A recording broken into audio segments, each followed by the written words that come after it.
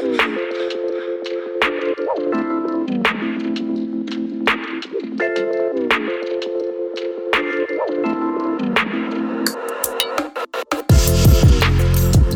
as you can tell, I'm not Kris.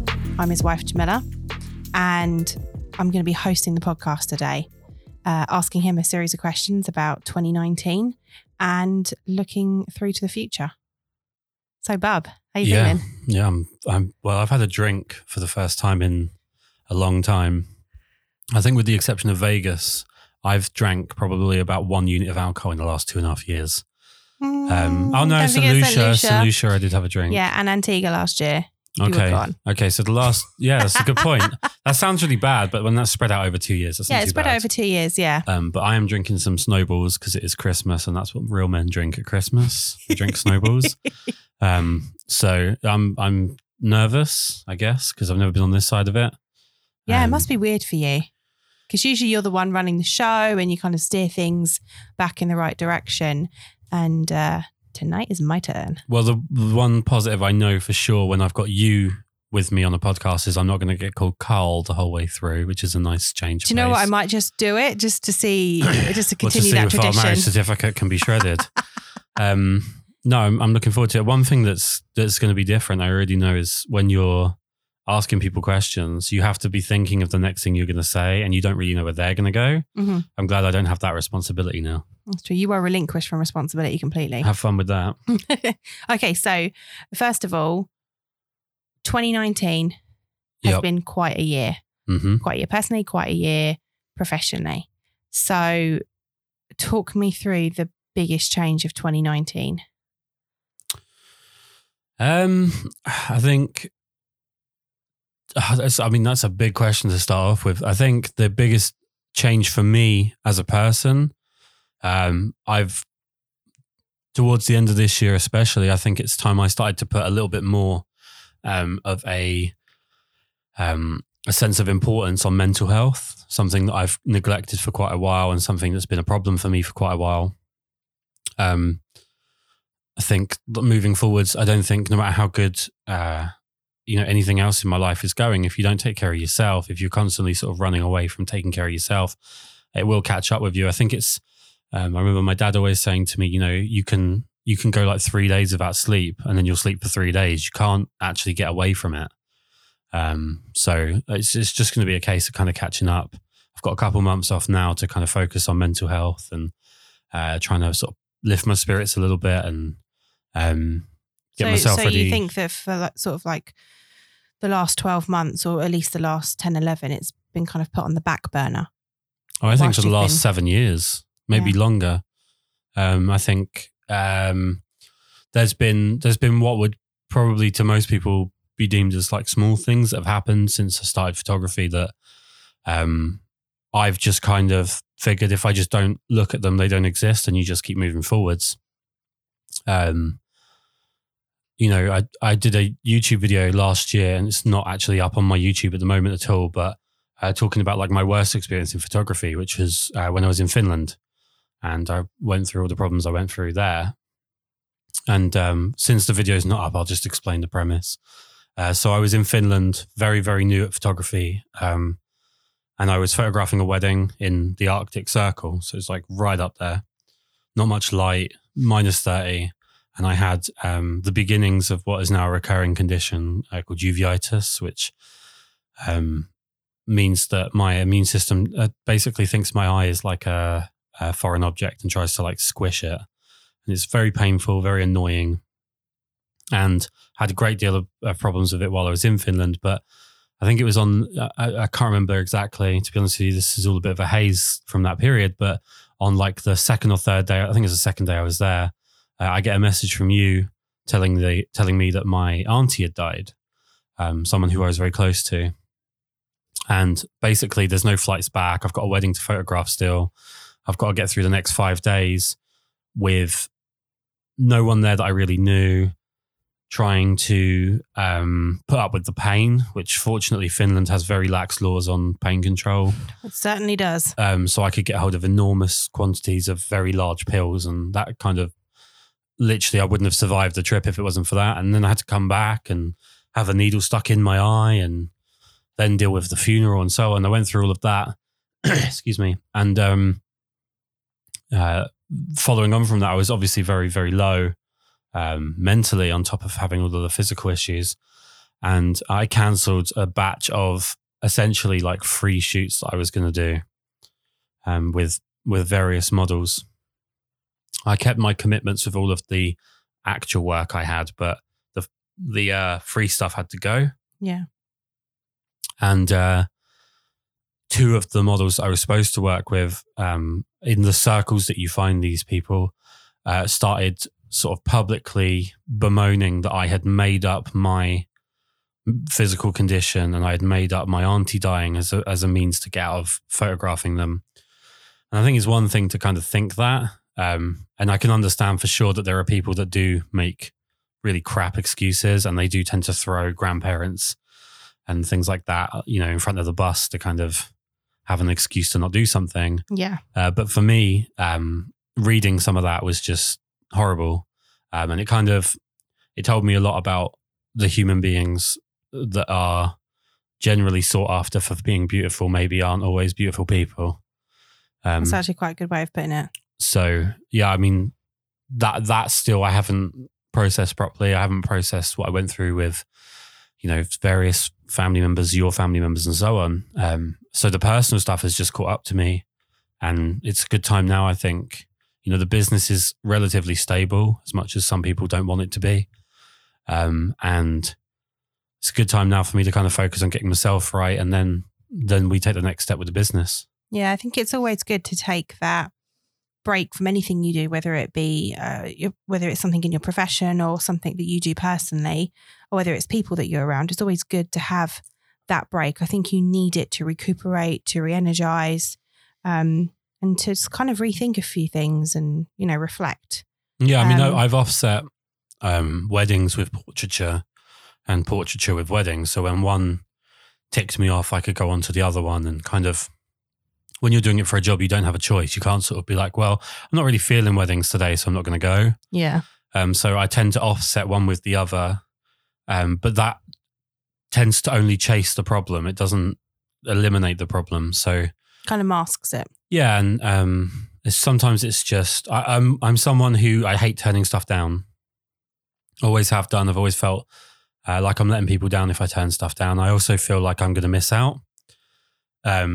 So to take a break and kind of let myself feel that way, but realize that that's not the most important thing in the world right now is probably the best thing. Yeah. I mean, probably the more interesting answer for most people would just be me saying that the switch to Fuji is the most important thing that's happened this year, but it's not. It's factored very, very small in the grand scheme of things. But so, I mean, so we can get onto the Fuji stuff in a bit. Mm-hmm. So what professionally has been the biggest change for you then? Because even though I am your wife, I don't really know. And well, you don't ask a lot of questions, to be fair. You just get asked a lot of questions. So I am quite a quiet introvert, really. What's been the biggest change? I think, I don't know. I mean, could it be something like the editing process? Could it be how you approach weddings? Could it be how you deal with particular clients, modeling side of things? I mean, this year you've been photographing men predominantly. I think the only time you've really photographed women have been workshops.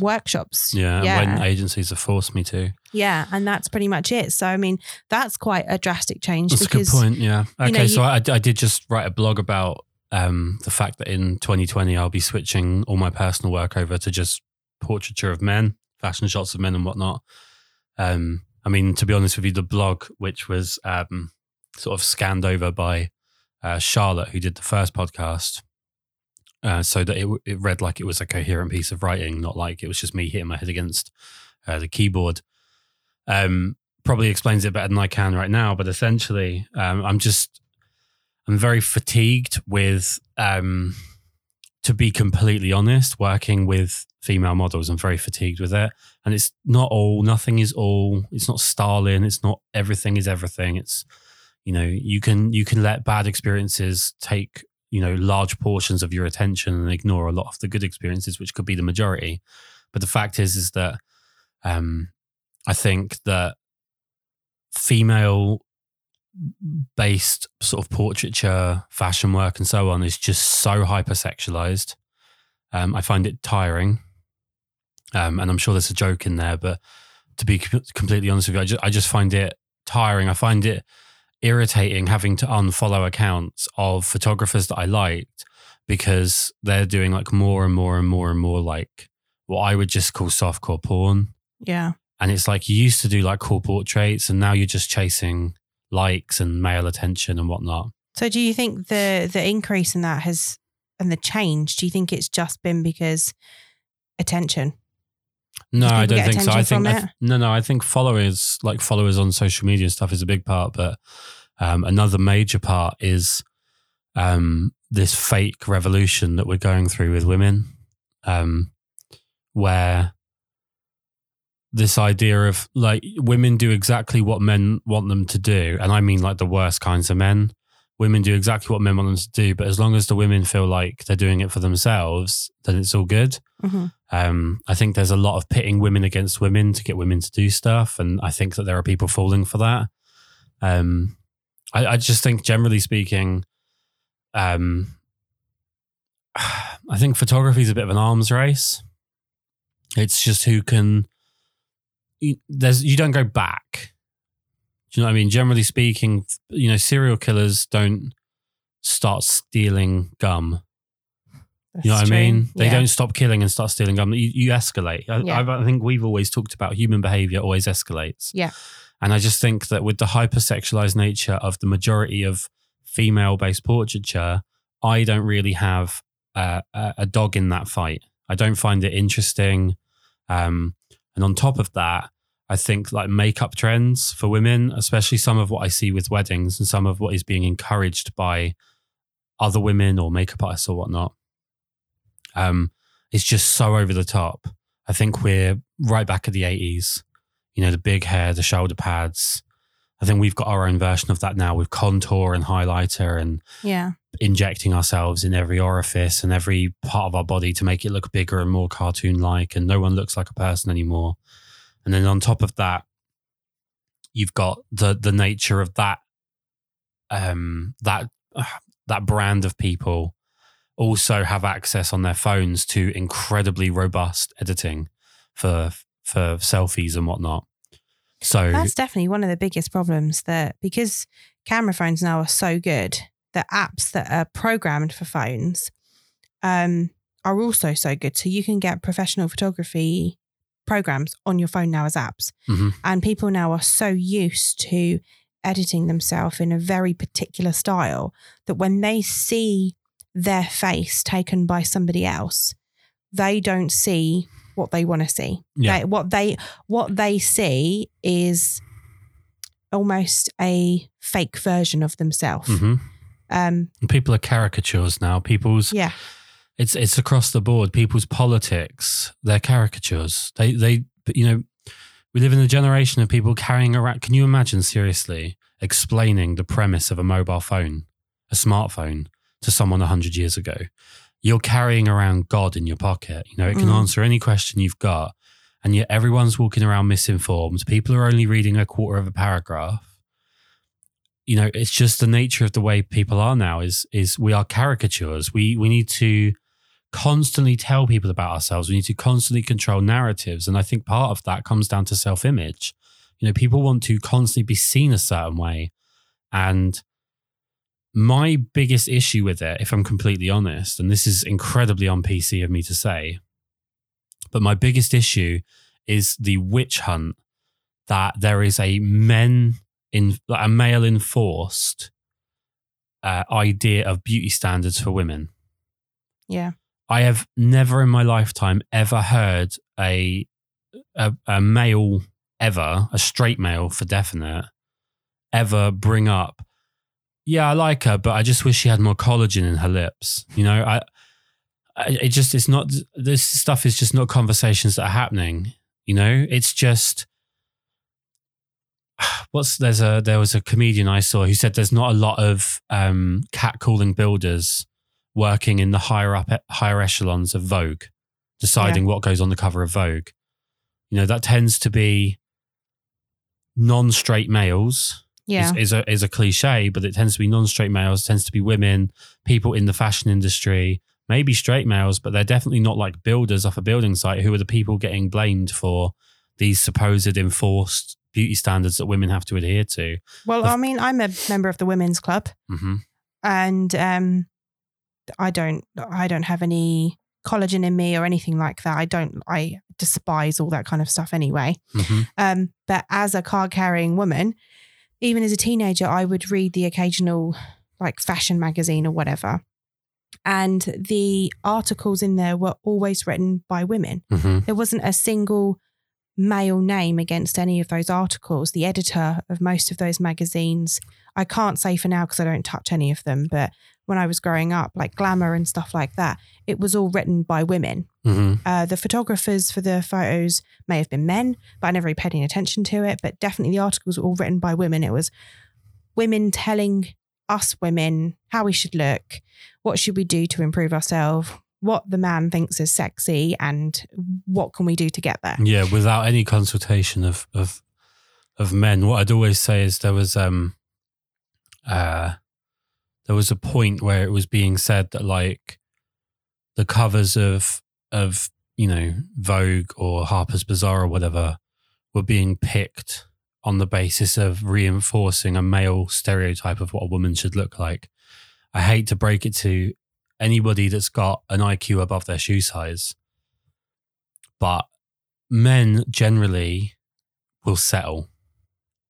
Yeah. I know disgusting pig guys who have, you know, no self-standards, but will talk about what they expect a woman to like, or they'll pick on the floor of another woman. That's just an asshole. That's not representative of an entire group of people. And you don't find often guys like that are particularly well received in conversation with other men. So this idea that we kind of get together in our secret meetings and, you know, we decide to pretend to like something so that women... We're not doing that? We're not doing that, no. I think generally speaking, it's just very fatiguing. I'm very tired of the constant need to reinforce a stereotype that I don't believe is a real stereotype. Yeah. There's a lot of stereotypes about men that are absolutely true. I mean, the in money or out the other stereotype about men is absolutely true. It can be more true of me. You're not that bad. No, but it's an absolutely true stereotype that men will probably need to be told something like 3 times to get it. There's a reason in a lot of cases that stereotypes exist, unfortunately. There's always some truth to stereotypes. Yeah. Unfortunately, there is always, not always some truth to all stereotypes, but there is always truth to some. Yeah. If that makes sense. It's not all stereotypes that are true, but the ones that are true, it's not like...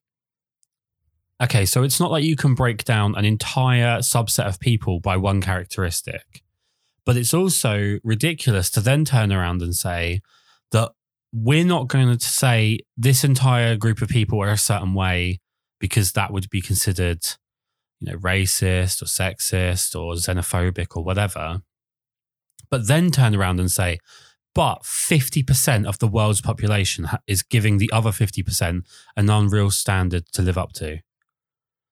It's just not true. There's enough of blaming each other, enough of being uncivil with each other. The lack of civil discourse is disgusting. The constant need to vilify the other person, the constant need to justify being horrible to each other is tiring.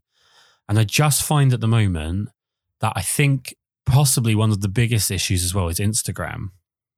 And I don't know what's going to happen when Instagram changes the rules over and make it so that you can't see the likes, because then all of a sudden people aren't going to have a metric by which to measure their proverbial with against everybody else. Yeah.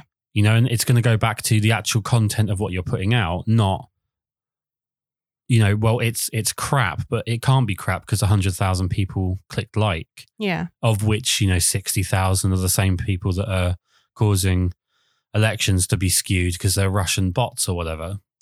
I just think that everything about the female side of fashion right now is very volatile. And then add on to that I'm just not a particularly big fan of the current fashion trends. I don't think they should change for me.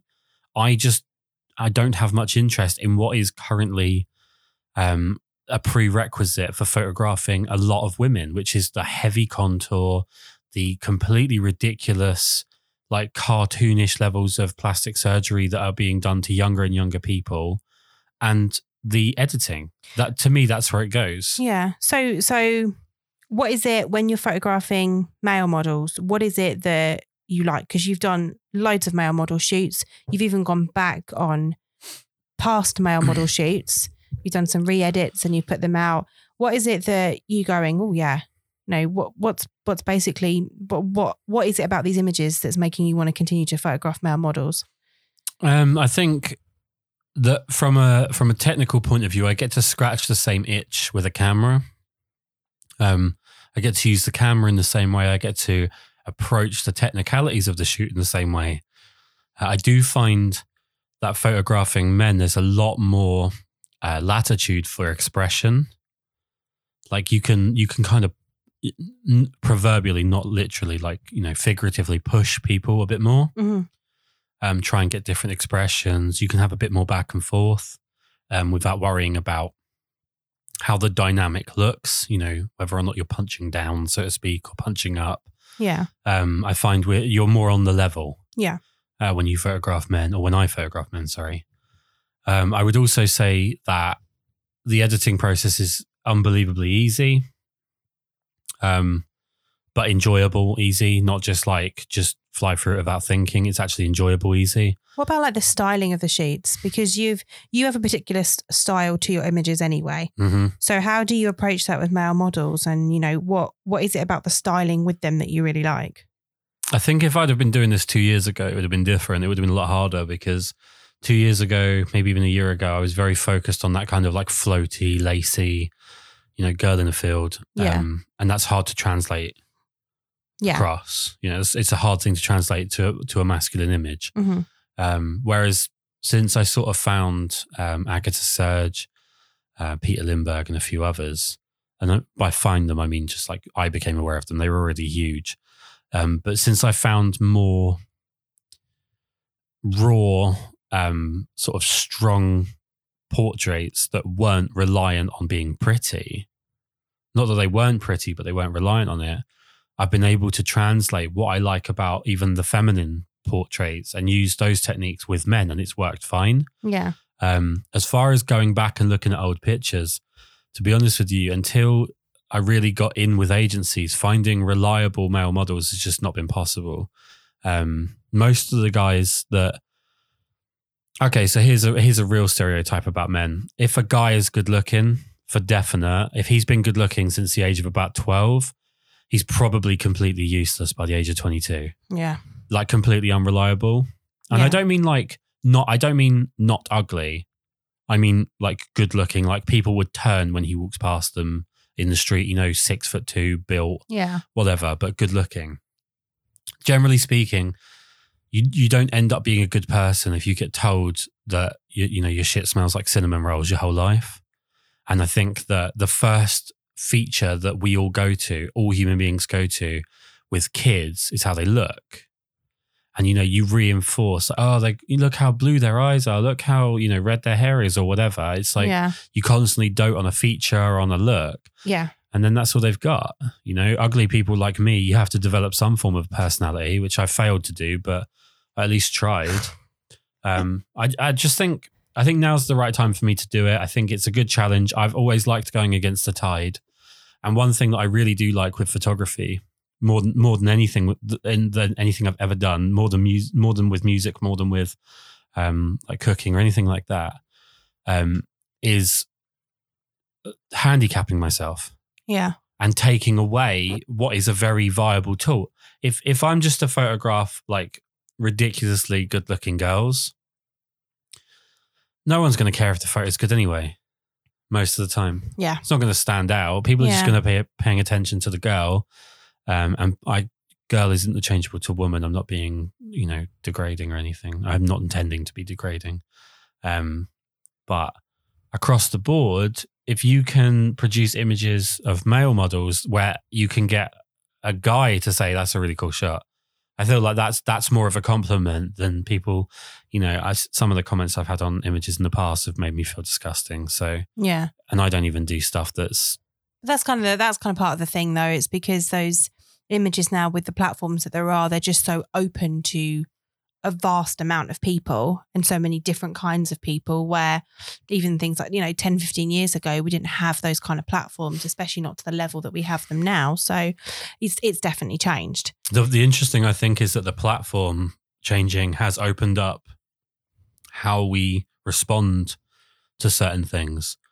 If I were going back 15 years, if a girl I knew posted a picture of herself online in a thong, it wouldn't be looked at as a good thing. Yeah.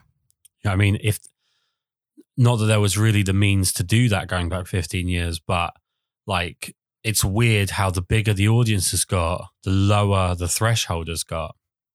That's the side of it. I've spent most of this year just being confused by social media. Yeah. And that's one of the sides of it that I haven't been able to get my head around is this idea that like, it's worth giving up a significant portion of your dignity to have people you don't know tell you they like you without your dignity on. Yeah. Well, I think that your male model portfolio is very strong.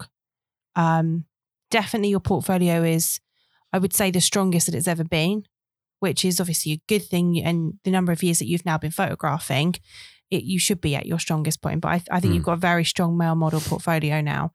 I've been very fortunate this year to work with some really great guys with really great character and great look to their face. There's quite a lot of mood in some of them as well. I think when you were talking to Karl, you were talking about the mood of an image and how you get the mood of an image and, the communication between the photographer and the model and everything. And you can tell in a lot of the photographs you've taken this year, the mood is, you can feel the mood. You can feel what that model was feeling at that time, especially when there's pictures of them holding Chica. She's got to show him how to do it. She is, she's that communication between you and the model.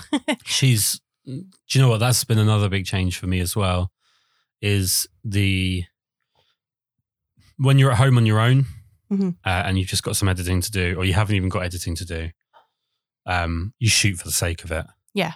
And that's something I've been guilty of. Probably one of the worst things you can do as a portrait photographer is shoot for the sake of it. Because not only will you probably not want to use the images, but because the other person will, they're now on the internet. And there's a lot of images that I've taken in the last 3 years that, Christ, I wish I could get them off the internet. Yeah. But they're out there and you just have to keep working and, make other stuff shine a little bit brighter and so on. Yeah. But having Chica, since we've got our lovely little puppy, I've been fine with, I'm not doing anything today. I'm going to take the dog for a walk for an hour and a half and take some pictures of her and put my attention on that, as opposed to, there's nothing going on. I'll go to the shop and get a cornetto. Yeah. 2 please.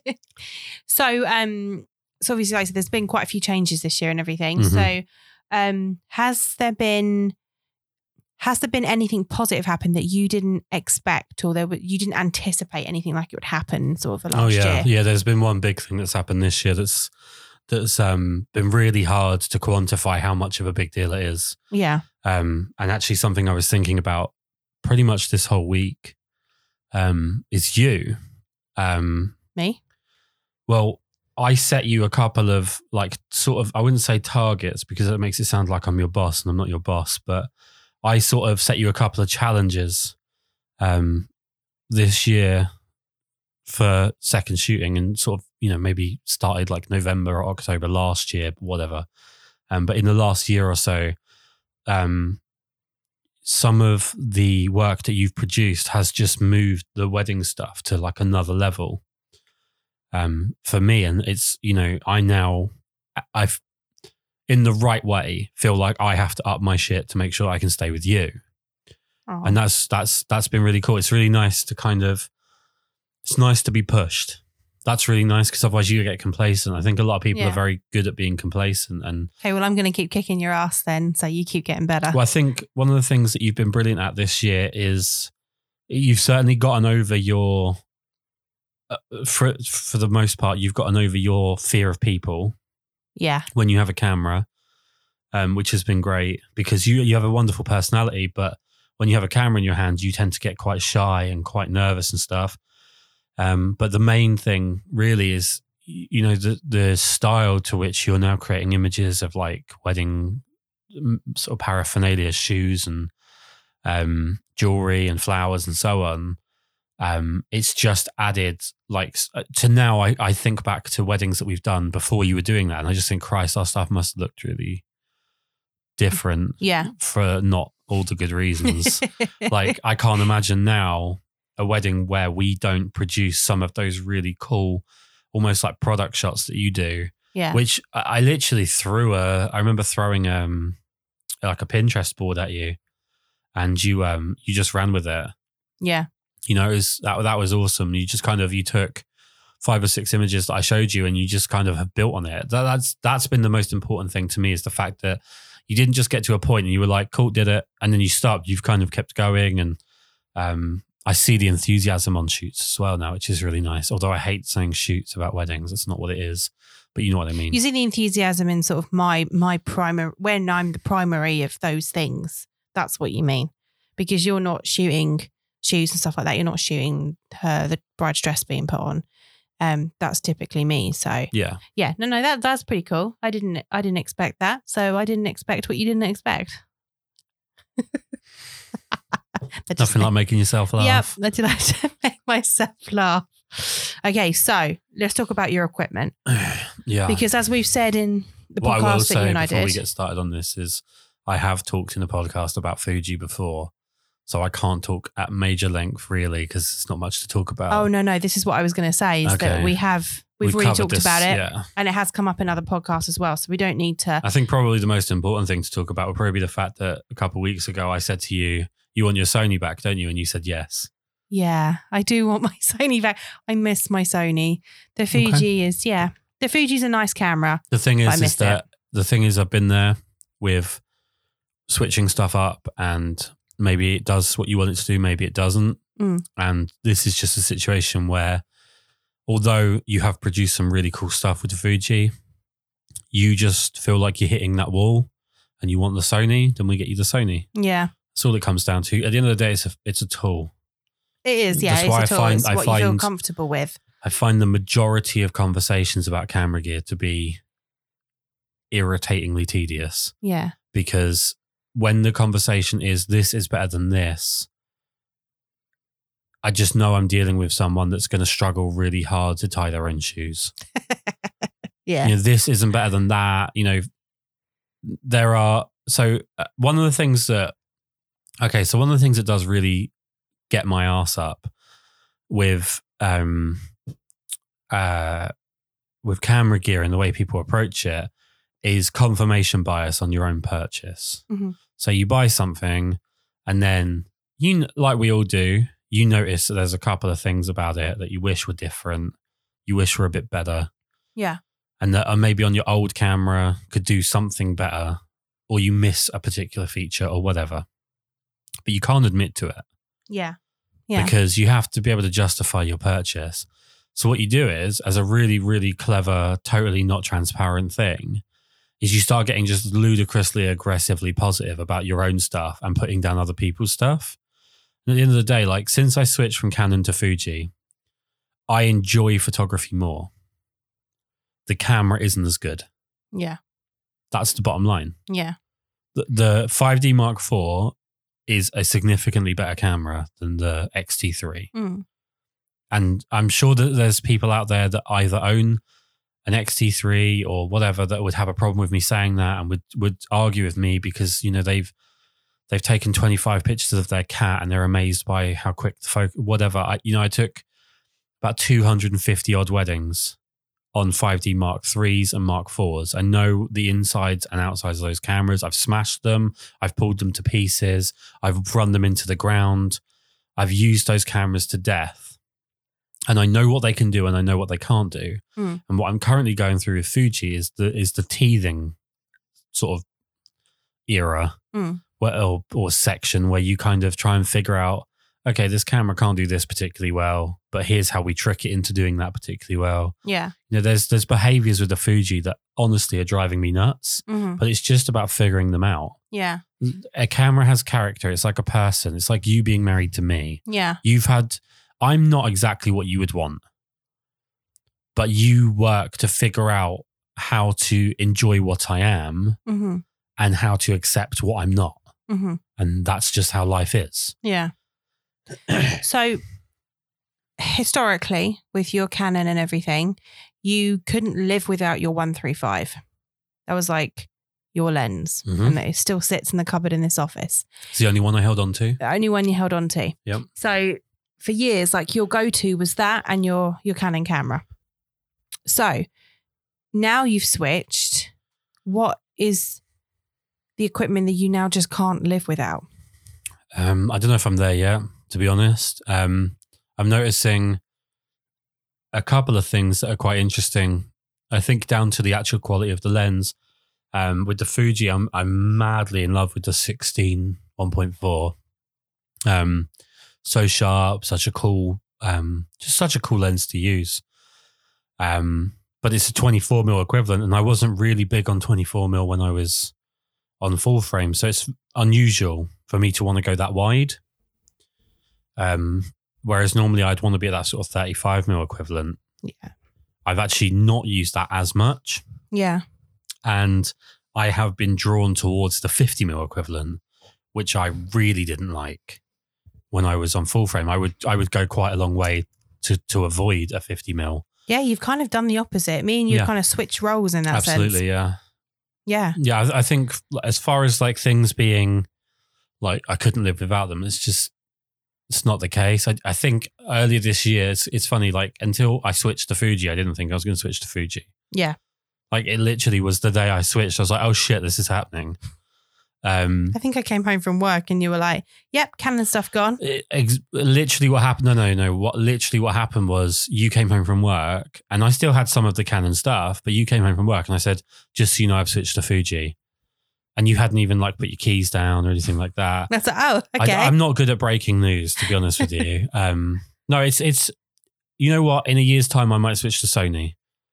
I might switch to Pentax. I might switch to Hasselblad. You know, we don't know. Yeah. At the end of the day, it's about using kind of what you're enjoying doing, what makes you happy. And the thing is, as well, is if you don't try a bunch of this stuff, how are you going to know what suits you best? Well, then on the subject of just being incredibly on PC for the sake of having no one like me at the end of this, I've always said they're all made by the same kids in a factory in the Far East. Yeah. You know, they're not made by like my grandmother lovingly next to a fire. She doesn't knit me a camera. So this idea of like you have to be so loyal to a brand it's just, excuse me, it's just so ridiculous to me. I don't know why brand loyalty is such a thing. I think it's just tribalism for capitalists, I guess. Yeah. But I don't have that brand loyalty. I mean, there are pieces of equipment I have used that I have enjoyed using them so much. They have pumped so much chemical out of my brain when I've used them, like so much. What is it? It's not serotonin, is it? Serotonin? Mm-hmm. Whatever. They've pumped so much endorphins. Whatever. They've made me feel so good when I've used them.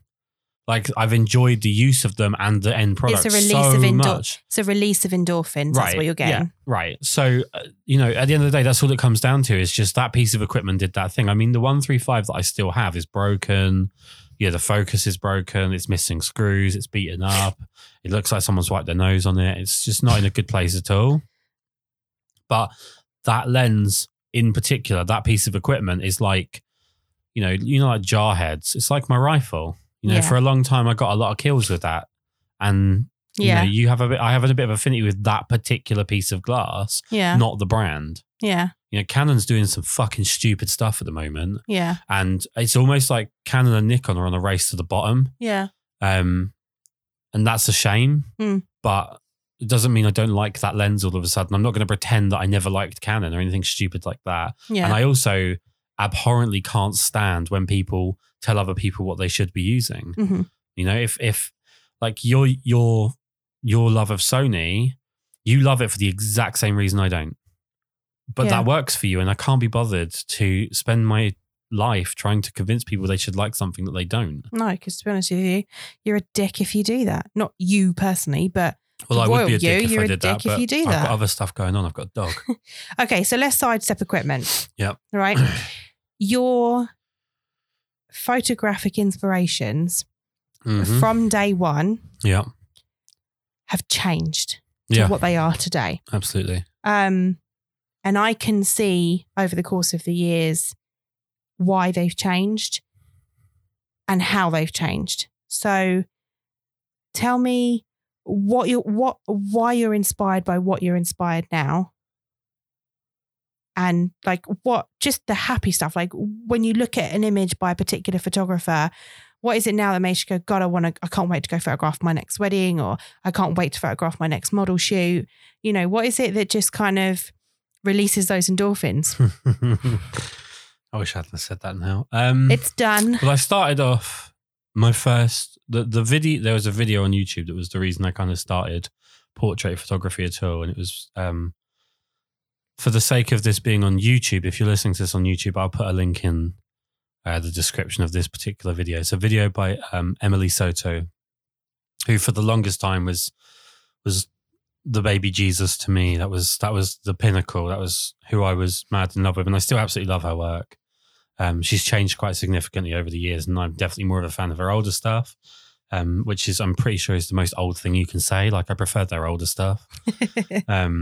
But she had some gorgeous images. Yeah, and she was lovely. But she was out of fashion when she was doing stuff that, and I've always liked that. I've always liked people that don't just do stuff because, you know, they're chasing trends. She was a bit of a trendsetter, I guess, in that she kind of was part of that movement of bringing like backlit 70s styled floaty feminine portraiture forwards. Yeah. Like, everything was kind of all pretty. Yeah, that was it. It was pretty. And it was so pleasing. Like, you looked at one of her images and it made you smile. One of the things I loved the most about Emily Soto, we really have not talked about this kind of stuff, but one of the things I loved the most about her work was that you didn't have to be a photographer to like it. I think that's something you get lost in when you become a photographer, when you work and you're always looking at work and you're always editing and, you know, you're kind of pixel peeping and you're checking the EXIF data on stuff. You kind of forget what it's like to just absorb an image for its intention. So exactly what I say after you studied music theory and stuff like that, and you pick apart a song so much, and I'm just like, just listen to the song. Like, yeah, that's true. Don't pick it apart because you're racking your brain over something you don't need to. You're trained to one of the problems, real tangent, but one of the problems with music is that there's only 12 words. You know, you got 12 notes, so everything is about how they relate to each other. It's not about the actual note. It's just about the intervals more than anything. And there's not really much left to do with music. Yeah. We've kind of done everything with it. That's why we've just started to add fucking noises that aren't even musical now, just for the sake of making something a bit different. Yeah. Pretty soon, I think we're going to hit a point where everyone realizes, yeah, that's kind of it with music. We've hit a point, and we should start treating all music the way that blues fans have treated the blues, which is like, yeah, we've heard it before, but we like it. Yeah. Like, we don't have to criticize it for not being new because there's not going to be any new soon. Yeah. With photography, I think the problem is that photography breaks down into two sides. Really, one side is technical and most people focus on that. And when it comes to just enjoying an image, if you're paying any attention to the technical, you're not enjoying the image. And that's been hard for me. Yeah. But you're right, though. Emily Soto stuff, you can just look at it and you don't have to break it down. They're pleasing images. Oh, I feel like I could show it to my mum, or I could show it to a random person and they would say, oh, that's really pretty. That's a pretty girl, or that's a really pretty photo, or whatever. Yeah. And it wouldn't be like what lens was used, you know, like I don't feel like she invites the technical person to care. Yeah. I guess would be the way I would say it. Yeah. That's kind of evolved. And over the last 5 years, I guess, I mean, I remember having a conversation with Jeff Tolniemi, and he sort of put me on to some really interesting fashion photographers. And fashion photography is interesting, but not that interesting to me. Mm-hmm. I'm fascinated by the way they can pull certain moods out of images and how they trick you with bad photos. Quite often, they use bad technique to stand out from all of the people that are chasing good technique, I guess would be the way I'd say it. He put me onto I think it's Koa Bui. This is the way it's pronounced, a Vietnamese guy. I think he's in California now. Very cool fashion photographer. Jeff Tonyami's a really, really cool fashion photographer. And from there, I chased on to Julia Kuzmenko, who's an amazing beauty photographer. And again, it's maybe not something I would do, but I can really appreciate it. Yeah. And, you wind round, you find this person, you find that person. And at the moment, that person seems to be Agata Serge, and it has been for about 2 years. Every time she puts an image out, I'm in love with it. Wish that I could produce work. What is it about her work that makes you feel like that? One of the things is what I was talking about with the idea of how women should look, this kind of every model seems to want to look like everyone else. And she tends to photograph models in quite a raw way, quite a stripped back makeup. It's not massively overproduced. It's usually one light. For the sake of technicalities, it's a 40 to 50 mil range with the lens, which is quite unusual for headshots, especially. But she still manages to make it pretty. So you can tell that she understands her intangibles when it comes to shooting height and feel and emotion and expression. Yeah. I just think sometimes you have to stop breaking down what you like and realize that some stuff just stops you in your tracks and you should just enjoy that. Yeah. That's the main thing, is that every time she puts an image out, I love it. She has a lot of the qualities of Peter Coulson. Yeah. Where a lot of people could do what he does. Yeah. But he's doing it. Yeah. And also you can tell when people are inspired. I've seen people who are inspired by Peter Coulson. Yeah. And try and emulate his work and things like that. And they try and pull the same mood and stuff. And you think, oh, you've done a good job. But you can just tell. Yeah. And you just know when it is a Peter Coulson image. You can tell, yeah. You know when it's his. Yeah. There is just something else about it that... You could get a prettier model, a nicer background, a more expensive camera, but you can't do what Peter Coulson does. Yeah, there's something about it, isn't it? It's the person behind it. Yeah. The most important part of the camera is the squishy bit standing behind it. Yeah, because you can feel that mood through them. You can feel what the photographer was feeling and what they wanted as they took that picture. Oh, yeah. So I really like that. I think you can quite often tell if you follow a person's work for a long time and you look at the expressions of models or subjects in general, unless they have a bit of a quota on what they're supposed to be producing, you can probably tell the mood of the photographer based on the mood of the people they're photographing. Yeah. Yeah, definitely. There's that photographer, he's Russian, I think. I have him on Instagram. Mm-hmm. Always shoots, it's always window light to what's my left of the frame. Sean Archer. Yeah. He's not called Sean Archer, obviously, but yes, but he's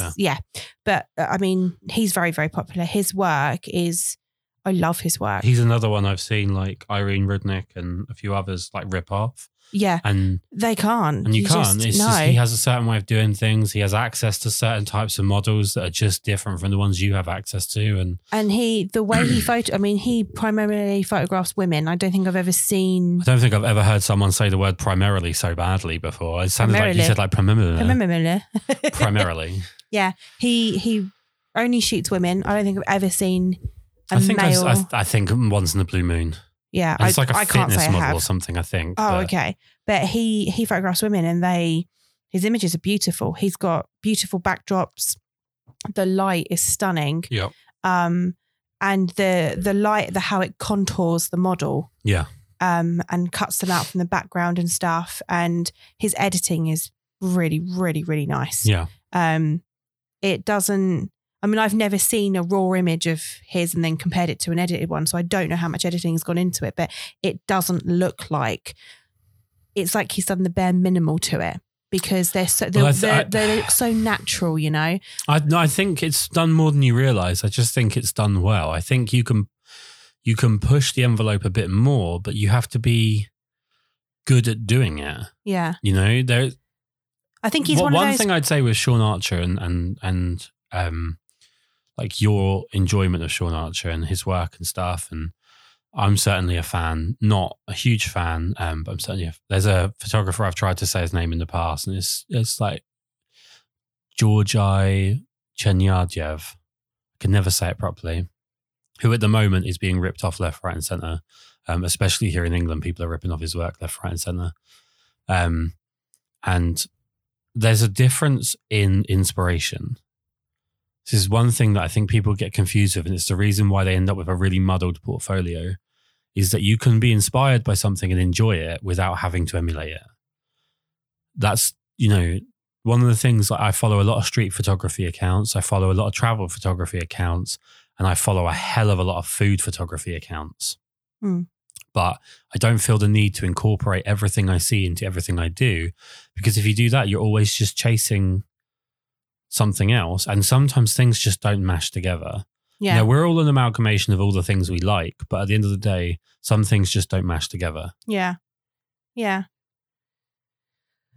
Oh, I was just thinking as you were talking about it, I was actually just thinking about Joni Simon, the bite shot. Is that her name? Joni Simon, Okay. Yeah. I really hope I've pronounced that correct. Yeah, I'm pretty sure that's... Yeah, Joni Simon. I can't imagine it's hard to pronounce. But... No, but the bite shot is what she is on Instagram and the that YouTube. She's a fantastic YouTuber and really cool. I mean, love her accent, and her accent is epic. Yeah. But I tell you what else I love about, I mean, I'll get to her work in a second, but I love her enthusiasm. Oh yeah, she's positive soul. So positive, so happy. When you click onto one of her videos, you instantly feel like, God, I'm going to enjoy this video. Even if and I'm not really a gear type of girl. What's shaking, bacon? I love it when she says that. But, even when she's talking about her gear, because she's done a few of those videos, I'm just like, oh my God, this makes me want this gear. And I don't even give a shit about the gear. Yeah. Because she's so positive, so enthusiastic. I do get the impression with her, for definite. One thing I do get the impression of is that I wouldn't want to get on the wrong side of her. I reckon she kicks some fucking ass. Oh, hell yes. Anyone that's like that positive, it's all confidence. And if they're confident, it means they're fucking dangerous. Yeah. But she's a cool girl though. She's got some great work. Her work is beautiful. Yeah. Absolutely. And that's been one of my inspirations, her work. I've managed to incorporate her food photography and lay flats into mine. I absolutely love it. So it's nice when you get someone that you're inspired by and your inspiration changes over the course of your professional career. It's actually really nice because it shows an evolution in what you're liking, but also shows an evolution in your own work.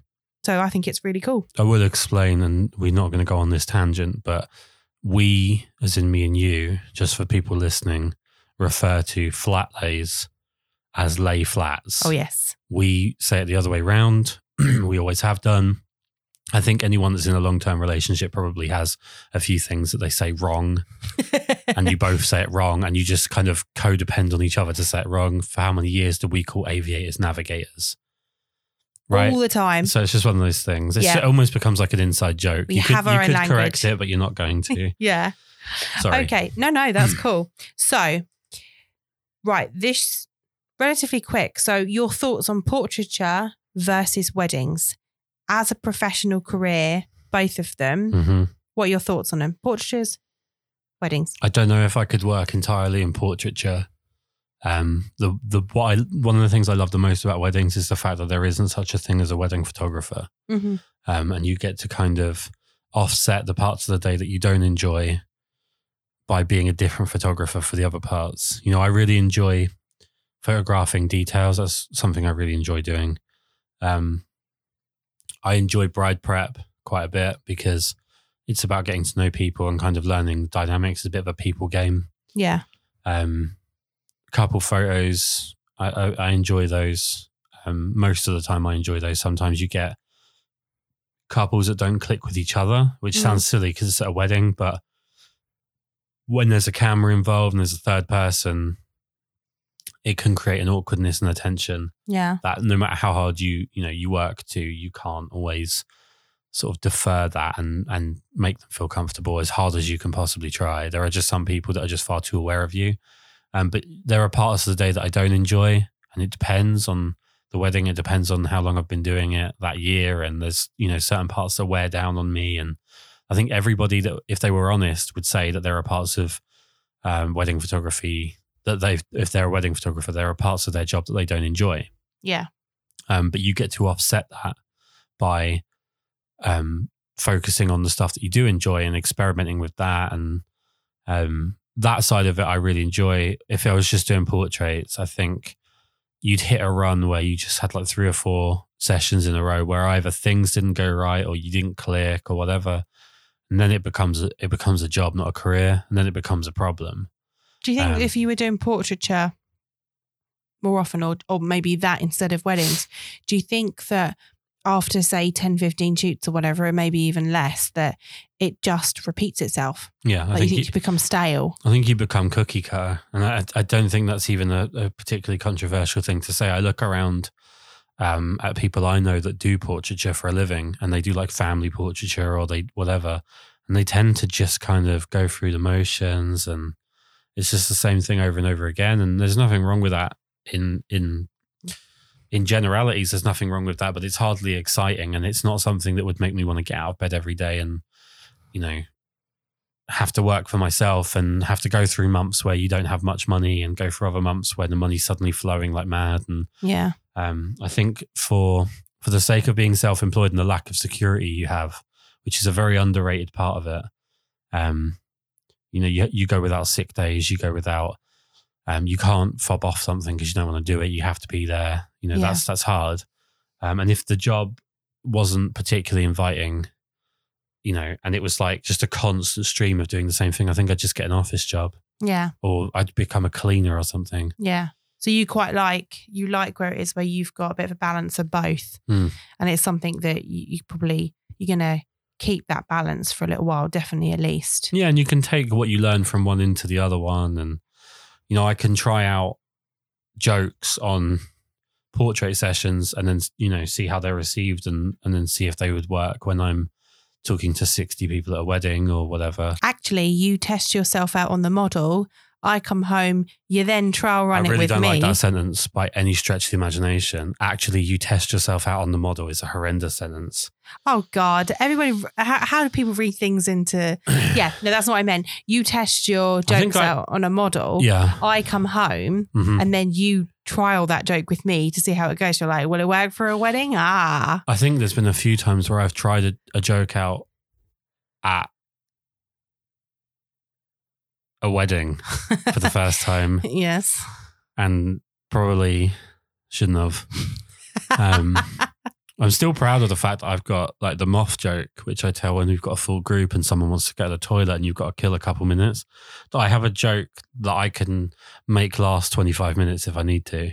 This is true, yeah. Like I think that's quite clever to have that in the pocket, and it's worked. I mean, we did a wedding in Brighton last year, and we had like I believe there was like either disabled or I think it was a disabled person needed like to go to the toilet and they needed some assistance and so on. And it was quite a length of time. We just got everyone lined up and then they needed to go. Yeah. And it was like, okay, so I've got to keep all these people entertained. And, especially as an introvert, it's very hard to talk to 70 people for a particularly long amount of time. So it's always nice to have stuff in the bag that at least is going to be a bit funny. Yeah. I mean, we've had some jokes that have just fallen flat on their face. So, okay, that one didn't work. Right, well, we'll just move on then, guys. Yeah. We've had a couple where I haven't even had a chance to talk before, someone's decided that they've got a better punchline or they've got to try and be funny or they've got to try and have a go at me, and you lose the group a little bit. But that's the nature of the game, and you just reset and you go on to the next one. Yeah. But it's good to have something in the pocket for when you need it. You're going to need some new ones for 2020, Yeah. The problem is when you do a wedding and there's people at that wedding whose wedding you photographed. And it's like, I can't use the same jokes because there's literally 2 people here that know these jokes. Yeah. And then, so you've really got to be on your game then. I'll be honest with you. I just go, No, you don't. You always have something else. I try and always have something else. The worst is, I think one of my goals for 2020 is to try and work an Anthony Jeselnik joke into a wedding, which is going to be really hard. Is that guy on Netflix that you made me listen to that you said is quite harsh? Yes. And so one of my favorites of his jokes was him saying, or when I was a teenager, you know, I'd beg and beg and beg for a motorbike, and my mum would say, no, you can't have a motorbike. You know, and I was so desperate to get a motorbike, and my mum said, you can't have a motorbike. And then one day my uncle died in a motorbike accident. So my mum said I could have his bike. Dude. And I'm not saying that joke, but I definitely that kind of joke. I want to try and work something like that in.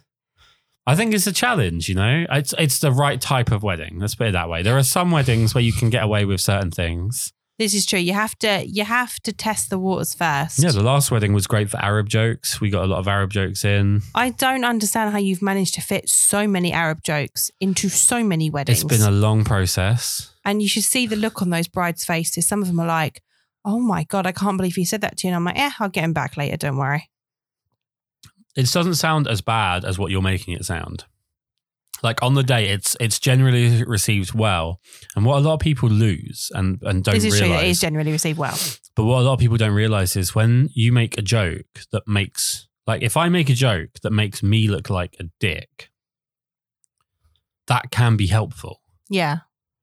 There can be times where it's helpful for me to make me, like, one of the things that I find amazing is the amount of people that think that a good joke is when they are horrible to someone else. Right? Yeah, yeah. And they're shocked when people don't see the value of their amazingness. Whereas if you can bring yourself down, especially if you are one person speaking to 60, you can look like you think you're quite self-important. Yeah. So if you can make a joke that brings you down, quite often that's helpful, especially with keeping people on side. And, yeah, you know, people can then, you know, you get the odd guy that's had a couple of drinks and then he comes over and he's got an extra punchline for how much of a twat you are. And you kind of like, yeah, you know what, if it keeps you on side, I'll take that. Yeah. You know, so Yeah. it's an underestimated part of the job. It's just sometimes being able to not make yourself look good for the sake of keeping a group together. I've actually found that, especially when we're doing couple photos, that couples love it when me and you banter with each other and when we're taking the piss. Well, you say that, but last year you got annoyed at me about it. We had a conversation about it and you were like, I don't know why you need to keep saying certain things. And I said to you, look, at the end of the day, it doesn't matter what I say at a wedding to you because it's not real. Yeah. You know, we're caricatures on the day. You know how I actually feel about you. I've said lovely things about you. Yeah. But if it keeps people from focusing on their own insecurity, if it keeps people from focusing on their own awkwardness and it makes them sort of have fun and you can get a laugh out of them and I can photograph that laugh, then that's what matters. The most, it's, you know, at the end of the day, if I was doing videography, I think I'd be completely boned because you wouldn't be able to have any audio of anything that I was saying at any point. But there are photos that I've got where people are like, oh my God, they're so in love. It's so romantic. And it's like, yeah. I mean, you don't really want to know what was being said at the time, but they do look like they're in love in the picture. So it's fine. Yeah. You know, that's the most important thing. Yeah. The funny thing for me is when we do have a videographer there and they've got a mic and I have like about a 50 millisecond moment where I go, I can't do what I normally do. And then I just do it anyway. And it's just their problem. Yeah. You know, so one of the things that's quite frustrating as a wedding photographer is the amount of work you do for other people. Yeah. You know, you set stuff up for videographers to make themselves look good. And you don't get a thank you 90% of the time. You don't get any help out of them. Yeah. You know, we've had a couple really good videographers, but we know I've had a lot of dicks. Yeah. I can actually count 4 videographers. 3 we've had this year that have been very nice and this is just my opinion, but can actually video a wedding and actually produce really nice stuff afterwards. And then one a couple years back who was sort of brand new. It was like, I think his second wedding. He was very young. Oh, this was in Milton Keynes, right? Bedfordshire way. Yeah. Yeah, he was lovely. Really lovely guy. You know, do you know why he was lovely? Because he didn't act like he knew it all. Yeah, exactly. You know, he would ask questions and if you had a question, he would answer you. You know, most of the time conversations, I think this might be a male thing, but most of the time the conversations you have between men is just, they're trying to seem like they're the best at what they do and you're just not. If you're amazing at what you do, you're not talking to me. And if Yeah. I'm amazing at what I do, I'm not talking to you. Yeah. Like I'd be photographing Prince Harry's wedding. Yeah. You know Yeah. what I mean? Like you can be brilliant at what you do. You know, you could be very good. You could be whatever, but you're not like above a human being. Yeah. So just settle down, wind your neck in, talk like an adult. And if you need some help with something, ask. And if you can offer help, then offer it. Yeah. One of the things that bugs me the most is like posing couples. It's taken a long time to develop a way that I pose couples. And then you have people that either interrupt to take over and then don't know what to do. And it's like, cool, you just killed the flow. You know, you've killed the option for me to get anything out of this. You've just absolutely destroyed it for the sake of you feeling like a big un because you stepped in and made sure that we all know you're still there. Yeah. If you want to, you know, I always give the option. I always like, how do you want to do this? Do you want to interchange? Do you want me to run it? Do you want to run it? It's not like I take over. Yeah. But, you know, like the worst I think we had was Wasing Park. We've had a few terrible ones, but I think one of the, I don't know, it's actually quite a tough one. Wasing Park was bad because she was just so inept as a human being. She was incredible. It was her mannerisms. She was more one of than the rudest anything. people I've ever met. Yeah. Ever. And I went to one of the most disgusting schools I can think of. And, you know, no one was nice to each other. And we were all nicer to each other than she was to like you and me. Yeah. You know, she's the only woman I've ever sworn at a wedding. Yeah. You know, where Yeah. she was so rude to you and I was so angry. And I just, you know, I had a private word, but it weren't a polite one. Yeah. Yeah. You know, clicking at people and telling people that they have to get out of her way. You know, what happened, one of the things that set this off, I mean, she'd already pissed us off all the way through the ceremony, which is a story unto itself, but we get 105 people, if I remember exactly, Yeah. because of the amount of people that could fit in the church. Yeah. And you got 105 people in a very windy, not particularly great weather day lined up for confetti in like no time. You did brilliantly, which you generally do. It's like a standard. And she said to you, as I was getting the couple ready to come through, she didn't come and talk to me, despite the fact that I was the photographer, I was with the couple. She said to you that basically I need to get out of the way so that I don't show up in her video because she wanted to plonk a tripod down and that it was my job to work around her. Yeah. And the way she said it to you and the things that she said, I don't think they bear repeating, but it wasn't polite. Yeah. And you told me about this. I had a go at her, came and told you. You put your piece in, you come and told me. And I said to her, what's the problem? And she said, I don't want you guys showing up in my video. I said, okay, so why didn't you set up the confetti line then? How you wanted it? And she's like, well, you were already doing it. I was like, so we're doing it my way then. Exactly. So it's your problem at this point. If you want to be polite, if you want to come to me and say, look, is there any chance you could shoot long so that we can both get this? I don't want to walk because I'm lazy and I don't own any actual professional equipment. All I know how to do is stick a tripod down and point it at a thing. And I call myself a videographer, even though there's nothing artistic about that at all. Yeah. If you come and talk to me and say, look, is it okay if I tripod this? Fine. Yeah. But when you talk to my wife, especially, but when you talk to us like we owe you something, like we're there to work for you, you like with all the will in the world, you can go fuck yourself. Yeah, you can. Yeah. I think we need to talk about something positive. Otherwise, I'm just going to keep going negative. It's my nature. No, it's not your nature. It's not your nature at all. Okay, so, right, I want you to tell me 3 good things about camera clubs. Whoa, this is not the day. 3. 3. They're generally local. The memberships aren't exorbitant. And there's usually quite a lot of parking outside. You're such a dick. Is that 3 positive things? I will take it. So I'll tell you something. I had a thought yesterday. I'm going to get I'm going to try and get my mum to come and do a podcast after her experiences with the camera club that she was at. I want to try and get her in to come and do a podcast. What I'd say Chica is, will need to be on her lap. yeah, I think. Oh, hello, baby. I think it would be a very interesting chat because she went through some stuff, especially back when, you know, open sexism was still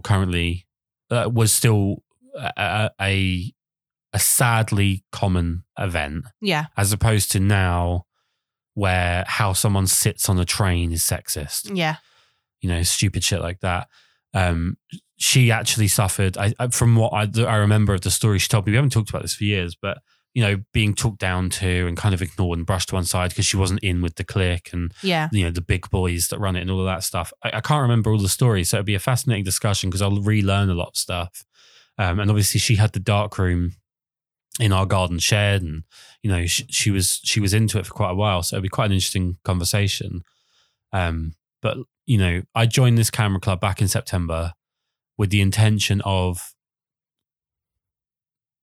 not judging something before I've sort of walked a mile in its shoes, so to speak. And as sad as it is to admit, I am starting to get the impression that the stereotype about camera clubs being very cliquey, I'm sure people can probably read between the lines when I say very dusty. Yes. In the sense of it being sort of, well, this is the way it's always been. Yeah. We don't need to do anything different. Last week there was a talk, not last week, 2 weeks ago, there was a talk. And one of the things that was brought up was that we all remember where we were during the moon landing. I'm 31. I'm like... you weren't even thought about. I think I was 21 years off being born. Yeah. Or no, 19 years off being born. So, it's just the mentality seems to be that you are only allowed to be under 50 if you're in the club. Yeah. If you're in the club, not in the camera club, but you're in the club. I suppose so. It would be interesting to speak to people from other camera clubs. Yeah. Because obviously your experience and your assumptions about it before you became a camera club member have now, they've been proven to be true in some respect. Well, I wouldn't say they've been proven to be true, but I am starting to observe things. I went tonight, I left halfway through. I offered to do something tonight. It was shot down fairly quickly. They have a portrait special interest group. Whilst I don't particularly want to be doing portraits with this club, that's not the main thing I want to be doing. I've asked on three separate occasions for that information and not been given it. Yeah. You're kind of...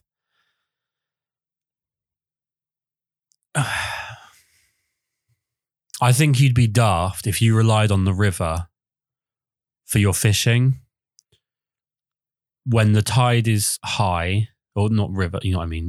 When the water's high, when there's a lot of water, when there's a lot of fish, to say, well, we don't want those fish. We only want certain types of fish. And then starve when the water disappears and when times aren't as prevalent. And I think it appears to me that right now that camera club is particularly well stocked with people. Mm-hmm. And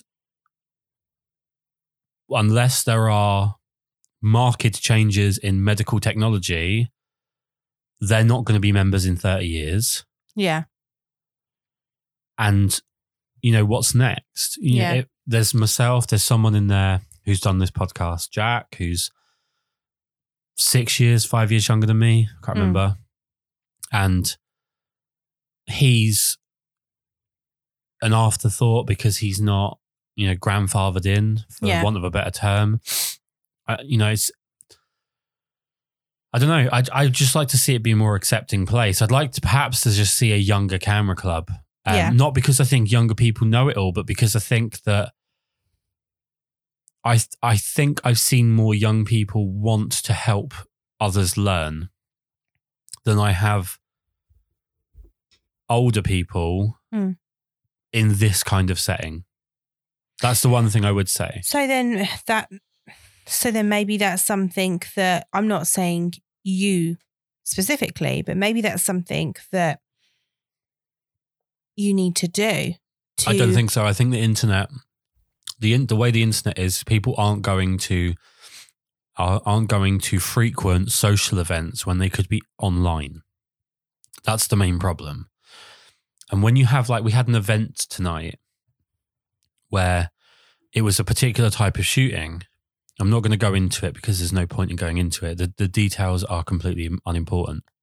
But when you have a situation where you have a fairly decent number of people that either know nothing about that subject or are extremely new to photography, no one's giving out information. Yeah. No one's, I think there's like 12, 16 committee members at this camera club. It makes up about 18 to 20% of the total number of people that could even turn up. Not that they all even turn up. Yeah. So there are a significant percentage of the people in there, but no one's, kind of grabbing the bull by the horns and just filling in some information. If people want to talk about depth of field and how they could increase or decrease it, it's good for us to understand, the different reproduction sizes as well as the focal lengths, as well as your distance to subject, as well as your aperture. Not just there's a thing, photograph the thing. Yeah. And when it doesn't work, go, oh, sorry, it didn't work. What's the purpose of that as a club? I think I'm expecting it to be like a constant ongoing workshop. And what it actually is a social meetup. Yeah. Where you have to already be a member of the clique. Yeah. That's, I probably sound like I'm being quite harsh. But I genuinely want... those are just your feelings towards it. I genuinely want to enjoy it. I've paid money. Do you know what I mean? It's not like I've turned up for one and I'm just criticizing everybody. I have made a point of extending an olive branch on several occasions to a moderately polite sort of brush off. Yeah. And, maybe it's because I'm a skinhead. Maybe it's because I don't look like the kind of person that should be going there. I don't know. Maybe it's because I use 4-letter words. Yeah. I don't use them in a camera club, but maybe whatever. Yeah, it could be any number of reasons. The problem could entirely be me and that I just don't get it. Yeah. But I don't think is going to be gotten by people in the future. And some of these institutions are 100 years old. Yeah. And I don't see an enormous wave of young people coming in. And the ones that I have seen, and young is an is an overstatement when it comes to me. I'm not young. But I don't see an enormous wave of young people coming in. And the ones that are coming in aren't exactly, welcomed, as Scott Stapp would say, with arms wide open. It doesn't appear to be about like kicking them out. It's just about not letting them in. Yeah. I mean, one of the positives from the camera club that I can see for you is that you were introduced to that astronomy photographer. Yeah. I'm really sorry, I cannot remember his name. It's Alan Wallace. There we go. I might have got that wrong. But you then showed me his YouTube channel. Yeah, he's got some really cool work and he's been to some fascinating places. It's really cool that you've been able to be introduced to something like that. So I take that as that's a nice thing to come from. But I have a YouTube premium account. Yeah. And I have, in fact, Google just gave me a present for the amount of time I've been a member or something. Yeah. I don't need to pay 30 quid a year to find one YouTuber that I might like. Yeah. You know what I mean? Like I'm on YouTube a lot. Yes. There's a pretty good chance I'll find people. You will find them eventually, yeah. When I took an interest in Fuji, all of a sudden I found like 300 YouTubers that were all using Fuji. So I don't know if I'd see that as much of a positive. My main problem is I'm old. Mentally, I'm old. I always have been. I've never been one really good at hanging around with people my own age. Yeah. And I get the impression that I am judged based on my external appearance. Mm. I mean, it was said, there was a comment tonight that there's the potential that people might not like the fact that I would call myself a professional photographer. Yeah. Now, the problem being I am a professional photographer. Whether you like it, whether you right now, scoff at me saying that, deal with it. I've paid my taxes for the last 5 years. I've been working nonstop for the last 5 years. I've got 2 years booked out in the diary. I do this as a job. I pick up a camera, I take pictures, and people pay me to take pictures. Yeah. That's the bottom line. And that potentially that's a problem. Yeah. But then, I mean, that is something that's still quite prevalent across lots of industries. I mean, I am still very, very young for a home manager. Very young. Because most people expect home managers. For people that don't know, a home manager is someone that works in care. Yeah, I was about to explain that. most home managers who work in care homes are 50s, 60s, you know. And there's a certain level of like, older. You're there, like you inherited it, or it's part of the family business or something stupid like that. When the truth is you're there because you're good enough to do the job, and age is literally a number. It doesn't actually mean shit. I mean, I was very, very young when I got it. But even now, sort of 6-7 years on, I'm still youngish for it. And people that are outside of the industry look at me, and you can tell when I introduce myself, they're looking at me like, no, you're not the one that's in charge. And they get that preconception about me. And it's the same in all industries. You're not ready. You're not at that age where you have the experience enough to be a professional in that field. Yeah, which is fine. If I was, do you know what? If I was lauding it, if I was like walking in every week with like one of those dickhead polo shirts with my name on it, that like has my phone number, you know, like DJs or at weddings or whatever. If I was doing that, then fine. If I was bringing it up constantly, then fine. The one person there that week on week on week has made a point of seeking me out to sit next to me brings it up. Yeah. And all he brings up is, are you shooting any weddings this week? That's what he says every week. Yeah. And I'll answer it. Yeah. No, yes, I've got 2 or whatever. It's not like I go in and I'm like, what's up, bitches? Who's got 2 thumbs? What's got 2 thumbs and makes money taking pictures? Me, motherfucker. I don't go in like that. I go in, I listen to the people talking, I ask questions. I'm fascinated by like the way judges interpret things. And I'm actually fascinated just by how people interpret things. I think we talk about judges at camera clubs like they're a separate entity, and they're not. They're just a person. But I genuinely don't want to not enjoy it. That's a really important point. I joined this to socialize, to meet new people, to get to know the area, and because I want to improve on a couple of areas of photography that I don't actually do very often. Yeah. And so far, it just feels like maybe I'm not welcome. That's a little bit of the feeling I'm getting. But once again, we've managed to turn this into a negative. And I really wasn't, I don't really be positive. Like, tell me 3 good things. It's my superpower. I can turn anything into a negative. Oh, you stop it. Right. I want your goals for 2020. I want positive. 3 positive goals for 2020. The second you dip to negative, I'm going to kick you under the table. Okay.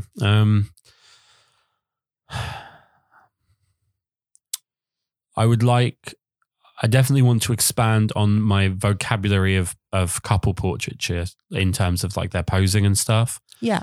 Right now I feel like we've got a decent small cycle that we can work through. Yeah. But I would definitely like to improve sort of the vastness of what we can do with a bride and groom. Street photography is a big thing for me this year. I don't know if you said this has to be specific to weddings. No, it's not specific to weddings, just for you. I would like to at least put together something of a portfolio of street photography for nothing other than myself. Okay. Starting with, we'll be in Washington and New York. And then wherever you tell us we're going later on in the year, we'll be there, and I'll try and do a similar sort of thing.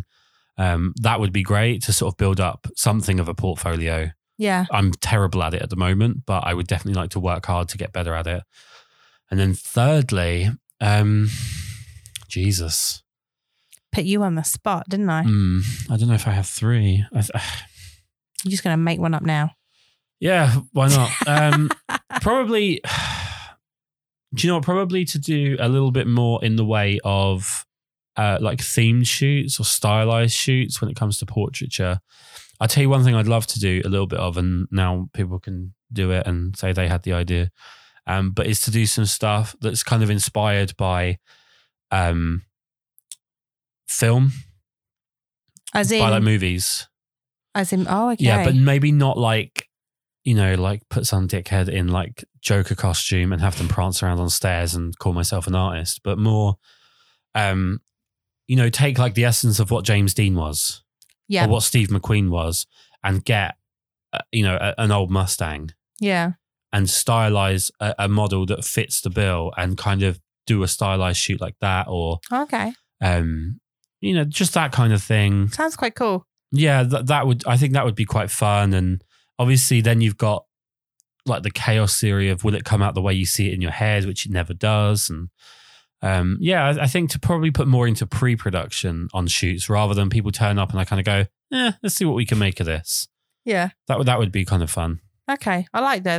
Those are 3 good goals. Yeah. We'll have to do a podcast at the end of next year and see how well you did. Oh, I don't know if I'll be alive. Yeah, you will. Yeah. Look, I've told you, you're getting to... Yeah. You're getting there. Don't you worry about that. Yeah. Right. Okay. So we're going to bring this to a close. Uh-huh. Now, I have got 3 things to say to you. Why is it all 3? I like 3 for some reason tonight. Okay. It's better than 4. Okay. 3 things. 3 things. Yeah. It is a quick fire round. Uh-huh. And Didn't realise we were doing rounds. oh, this is. I've missed out. You've missed out. Yeah, this is a quick fire round. Okay, so this is the quick fire round. Quick fire round. Yeah. I'll give you 3 things. The first 2, you're going to tell me 1 word. Right. Okay. And the third one is 1 sentence. Oh, Christ. Okay. Okay. Am I allowed commas? Okay. Are you saying I talk a lot? Is that what you're getting at here? No. I just think I know I talk a lot. I know. It's very rude to tell the whole world that, though. No, if I thought that, I'd just say it. Excuse me. Okay, so favourite model you photographed this year? Apologies, this may be 2 words because I got a name. I think in terms of just look, there's a guy from BMA called G-Day. G-Day. Yeah, and he just straight up reminded me of Lenny Kravitz, who I think is the fucking best looking man in the world. Oh, yeah, I remember the one. Yeah. So that's not 1 word, but G-Day. Yeah. Very cool model. Yeah. Very cool. Really cool guy. And we finished the shoot by watching UFC fights. Boom. And he was talking about how much you like John Jones. He's a cool guy. Very cool guy. You got some beautiful images from that. Really nice images from that. Yeah. Favourite podcast? I would probably say Charlotte. And now I want to know why. Because I don't know if she'll hear this, but I love her. Like, genuinely as a person, I absolutely love her. I think she's a wonderful person. And I think what I love the most about Charlotte is the fact that she's basically kind of a female version of me, which is why we butted heads so much. Yeah. But she's not let horrible people change her. Yeah. She's evolved as a person. She's a wonderful human being, but she hasn't let the horrible people make those decisions. She's become who she is from strength, not from weakness. Yeah. And I didn't think I would have the opportunity to probably talk to her again. Yeah. And it was so cool I messaged her and just, you were waiting to be left on scene. And I messaged her and said, I really want to get you in. I actually said to her, I need you to be the first one. Yeah. For this run of podcasts. You need to be number 1. And she was wonderful. And we had Nando's afterwards. I mean, you can't really argue. Oh yeah, good old Nando's. I actually am sad that I was at work that day because I haven't seen Charlotte in so long. I can probably convince her to come back. I reckon. With Charlotte, if you're listening to this, come to ours and we will have pizza. Yeah, that was a good way of pretty much sold it already. Yeah, pretty much just bring her in based on food. Yeah. Okay. Last one. This is a sentence, even though the at other the most two it can were be a sentence. Yeah. 1 change for 2020 for me. Mm-hmm.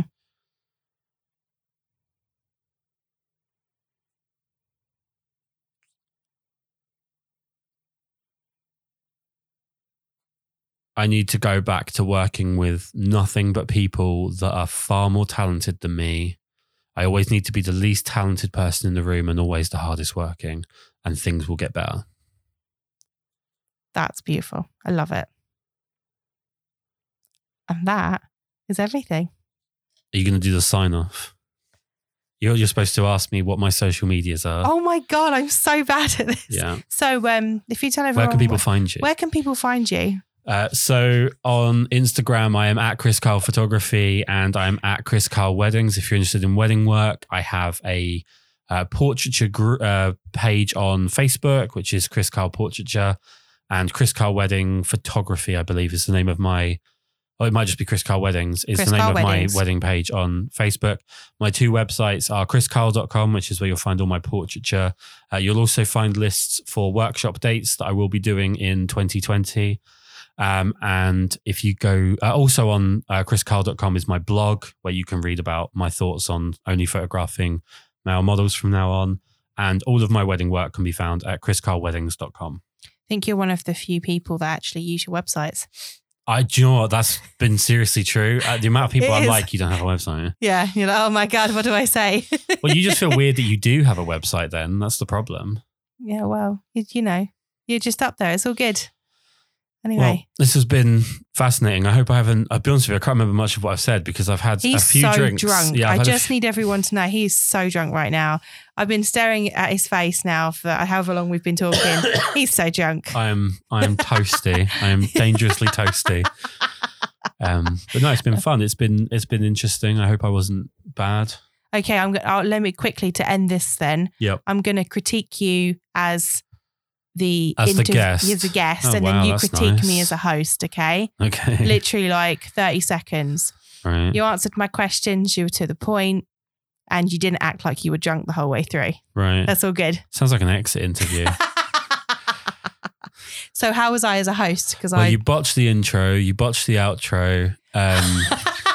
Hey, you didn't even prep me on the outro. You only prepped me on the intro, and I How many of botched these that so many There's times. 16 podcasts on this series, not including this one, and you've listened to every single one. So you Dude. know what happens at the end. Dude, don't. I'm not done. No, you were good. I obviously not knowing what you were going to ask me is a little bit dangerous because having had a drink and not being completely all about myself right now, I might have dangerously said stuff that I shouldn't say, which I hope I didn't. But see, now you know what it feels like to be on the other end, where people will say to you, "Kris, what are we going to talk about? I need a list." well, I'll tell you what I am going to give myself praise for one thing, is I might be the only person that's been on the Kris Karl photography podcast that's spoken into the microphone. It's been really cool. I have learned a lot, and I think I want to host again. Yeah, you can. What I'll do is I'll get someone in, you can host it, and I won't even be here. Oh shit. Yeah. And then I can just listen to it and critique.